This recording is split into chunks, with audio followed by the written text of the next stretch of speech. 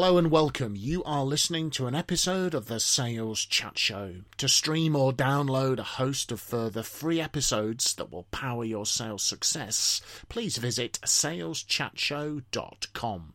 We really hope that you enjoy and benefit from this episode.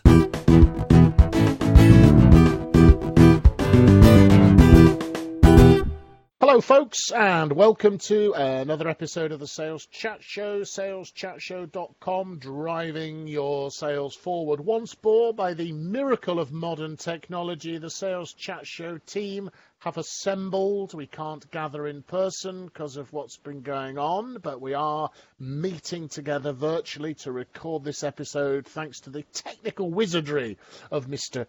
Graham Jones. And so thank you, Graham, for your technical wizardry. This episode is called Are You Missing the Alarm Signals on Your Business Dials by Focusing on the Wrong Thing? And Phil, you inspired this by telling us about an article you were reading in the paper, so I'll hand over to you.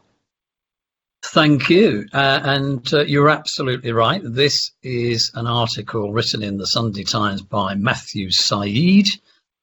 And he starts his article by saying that on the 29th of December 1972, Eastern Airlines 401 took off from New York bound for Miami. The flight was without incident until the plane began its descent and the pilot pulling the lever to lower the wheels. Then a problem emerged. A light that should have illuminated to show that the front wheel was down failed to do so. This either meant that the wheel was not down at all or there was a problem with the light, and the pilot placed the aircraft into a holding pattern whilst they hunted for the problem. And basically they pulled the light from the fitting, blew off to remove the dust, blah, blah, blah. And what they hadn't realised is that the plane was dropping 1,750 feet and the altitude alarm sounded, but it was too late. The plane crashed and it killed 101 people. The moral of that story is that by focusing on one issue, they had ignored other fatal issues. And Matthew Syed goes on to explain that the current coronavirus, and this is where it gets a little bit political, he is critical of the government for focusing on flu pandemics in their preparation and planning, particularly the 1957 and the 1968 flu pandemics in Asia and Hong Kong. And what they didn't do was to focus on coronavirus, evidenced through the likes of SARS and MERS. So the reason why I thought this would be an interesting one is that businesses now are starting to return to work, and that will happen over the next 2 to 6 months. And the risk, of course, is that businesses start to focus on implications of the coronavirus, whereas there might be other stuff going on in their businesses with its structure, its finances, its customer base, or whatever, that are more important and potentially more damaging. So by focusing on how do we go back to work after the virus, they might actually be missing other, more lethal forces at work. So that's my intro. Okay, so we're talking here that if understandably, say, a sales director has their focus on one or two things that are sort of looming large on their priority list, that they're giving less attention to other areas that could have a pretty nasty effect if they're neglected. Yeah, and I think for some of our listeners who are familiar with the good old SWOT analysis, strengths, weaknesses, opportunities and threats, Matthew Syed's article, I think signals a return to that type of thinking where you might carry out an analysis of the whole business. And on a previous episode, we've talked about building a little matrix built around the likely probability of an event happening and the damage that it might cause. And we've pointed out previously that businesses need to be looking at events that are highly likely to happen with a high damaging impact if they did. And that analysis, again, would be across the whole business, not just based around, now that we're back at work, how do we get over this virus, which is the risk. Yeah, I'm interested. It would be interesting to see if, understandably, I don't wish to sound critical, if understandably sales directors, etc., will be focused on some more short-term time horizons at the moment. And that often happens anyway, pre-coronavirus, with a quarter focus, and then less focus is on medium and longer term, for example, account development or customer development, and that I think could be. I think shorter term thinking is far more likely to be prevalent at the moment, which means, are you neglecting the longer term? So what's your short term, medium term, long term? Having a think of at least some time thinking about that, I guess. I think if I was a sales director or a chief executive, I'd be asking the rather brave question, which is, what were the things that were wrong with our business before this virus hit?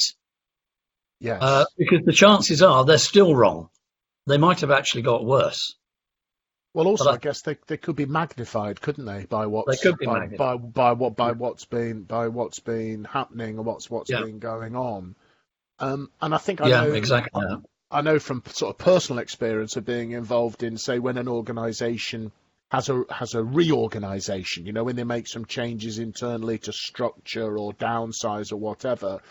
Everybody's focus goes internally inside the organisation, and they neglect the outside, which can often involve the customer, which I think makes you very vulnerable to attack.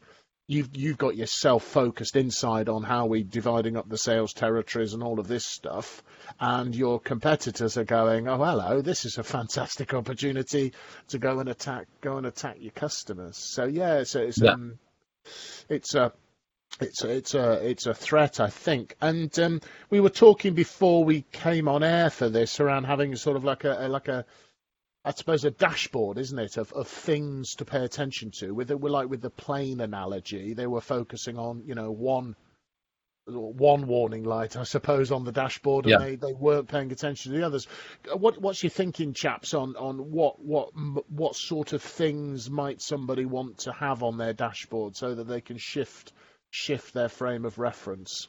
The one thing that pilots have, of course, is audible signs now. So not only do they have, flashing things and visual things on their dashboard, but they miss them, and so they have to have audible things. So they've got two sensory inputs. And so one of the things that we have these days, we're doing everything online, is that we've only got one input, and we can also decide what to put on those dashboards. So what happens is you get a dashboard in a CRM system, and somebody in your sales team doesn't like that particular dial, so they switch it off. Because and so it's a bit like the pilot going, well, I don't like those screens over on that side of the plane, so I'll put sticky tape over the top so I can't see them. So you've got to have control over the dashboards that you have, and everybody has to see them. But just having visual signals is no good. We need other things that grab people's attention. So that means having annoying pop-ups that come up with a sound when something happens, like you've neglected a client for a month or something.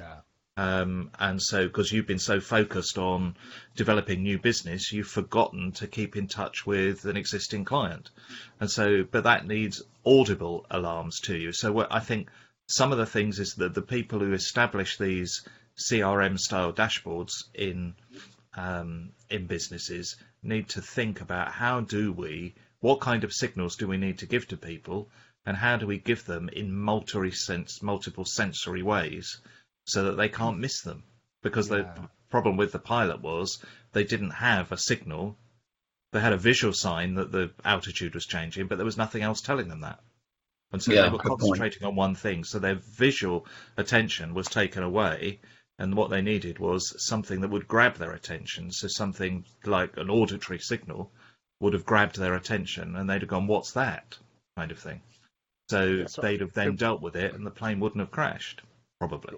working with a client, and they have a signal when an opportunity has been dwelling longer than the average for the organisation. It shows it's at danger of stalling, and that automatically flags that up to the salesperson who's responsible. And I think on the dashboards is why I strongly recommend, when people are working with Salesforce, CRMs like Salesforce or Microsoft Dynamics, that they separate out shorter term forecast reviews, which probably focus on the current sales period, the current sales quarter, from longer term pipeline. So separate those two meetings out.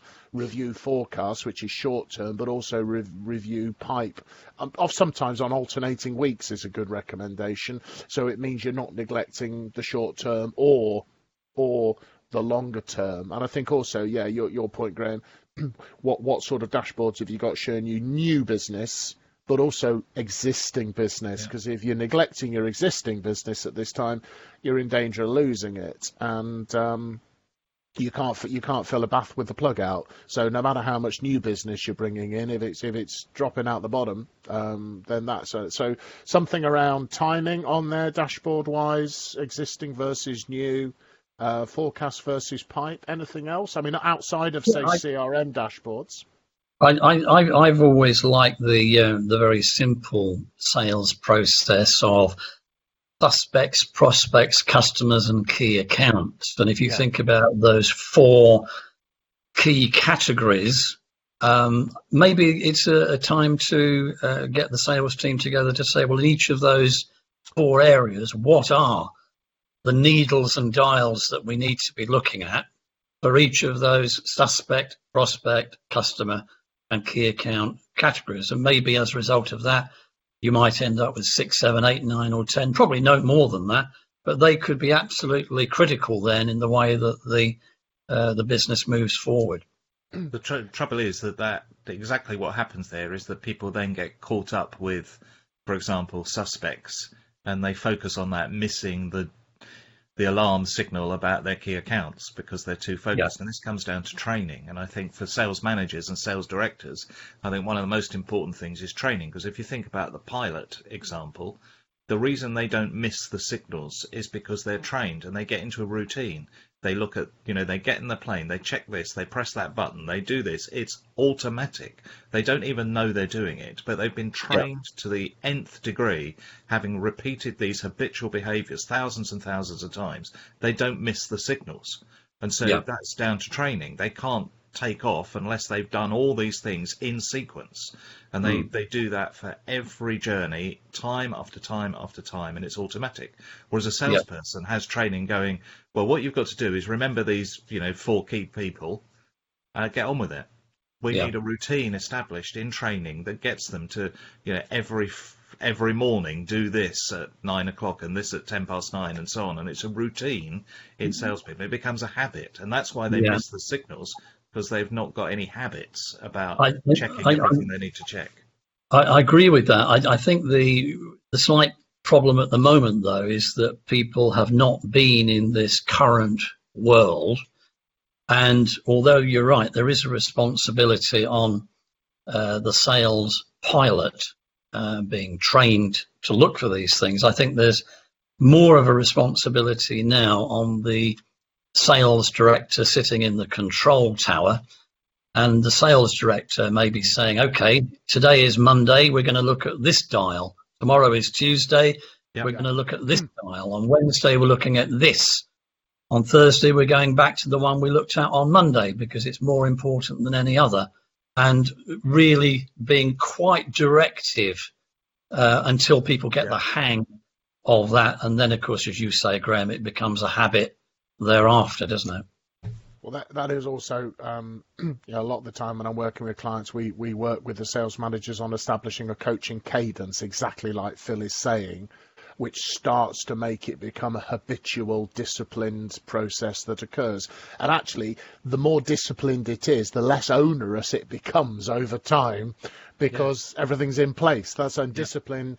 Discipline gives you freedom is an expression I picked up from I think it was the book Extreme Ownership, Jocko Willink and Leif Babin, the two Navy SEALs. But the more disciplined your sales team are, the more freedom they get, basically, because you're not having to badger them for things. So I think where your focus goes, your people's focus goes. I'm just mindful. I guess some sales directors, some sales managers might be saying, hang on a minute, how do I keep focusing, keep all of this in mind? And I think Phil's suggestion is you don't have to keep it all in mind. I'm reminded, and Phil, you've been to Sandhurst, John Adair's stuff, the leadership guy who talks about the 3 spheres of reference, that a good leader will rotate their focus through 3 spheres of reference. They'll look at the task to be achieved, they'll look at each individual person in the team, and they'll look at how the team dynamics and the team's working, like 3 concentric circles overlapping. Sort of, and that's a wonderful. John Adair's just such a genius, because that's so simple to remember, but you just keep shifting. How are we doing on task? How are we doing on revenue delivery? How's Fred doing? How's Julia doing? How's Dave doing? What do they each need? And how's my team collaborating, working together, or also with its wider teams, pre-sales, overlay teams, technical sales?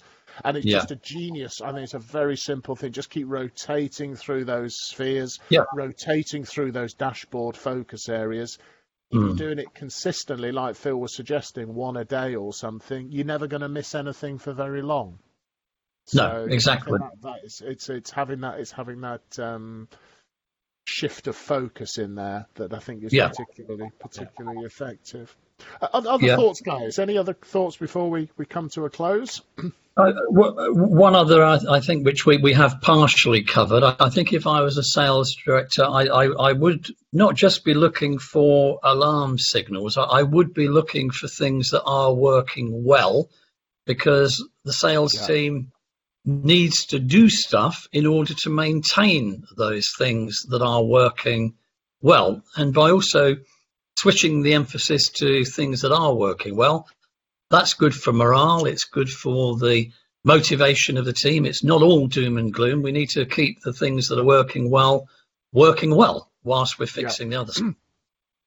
And also, I think, a lot of organisations have had to be quite innovative and creative of late, and there might be some new practices that have emerged out of that pressure, I suppose, out of the challenge, that you might want to make sure you don't lose going forward. So make sure what's working well is not, because unless a system is maintained, it tends to disintegrate or decay.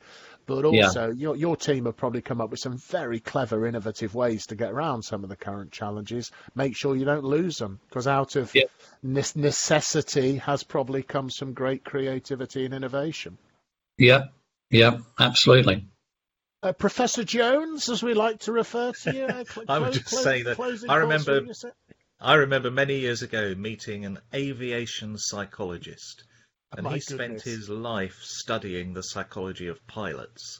And I remember him telling me that actually getting them to stop making mistakes and missing out problems is down to 2 things. And it's down to designing the environment in which they sit, such that their attention doesn't wane and is focused on the right things at the right time. And it's down to training. And those are the 2 key things. And I think that if we want our sales staff not to miss a signal, then actually it's down to the sales director really to ensure that the dashboard and the environment and everything they have is designed properly for them, and that they're trained properly. And those 2 things will mean that your staff won't miss the signals. Yeah, absolutely. Yeah. And that training doesn't just mean how to set up an opportunity in Dynamics or Salesforce. It means how to use the data that's in there effectively. Often the training is how to start it, the technical bits and pieces about using it rather than the actual implementation and integration of it. So that's definitely something to do. Well, thank you chaps for that. So folks, hopefully that's given you some food for thought and some frames of reference for you to consider to have in place.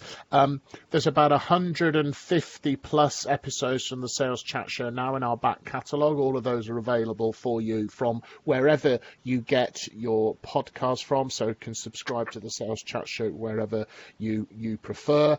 And we just, in the meantime, want to wish you good luck and good selling in these challenging times.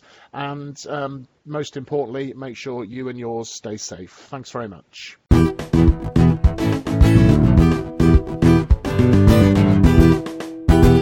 You have been listening to an episode of the Sales Chat Show. To stream or download a host of further free episodes that will power your sales success, please visit saleschatshow.com. Thank you very much for listening to this episode, and from everyone here at the Sales Chat Show, we'd like to wish you good luck and good selling.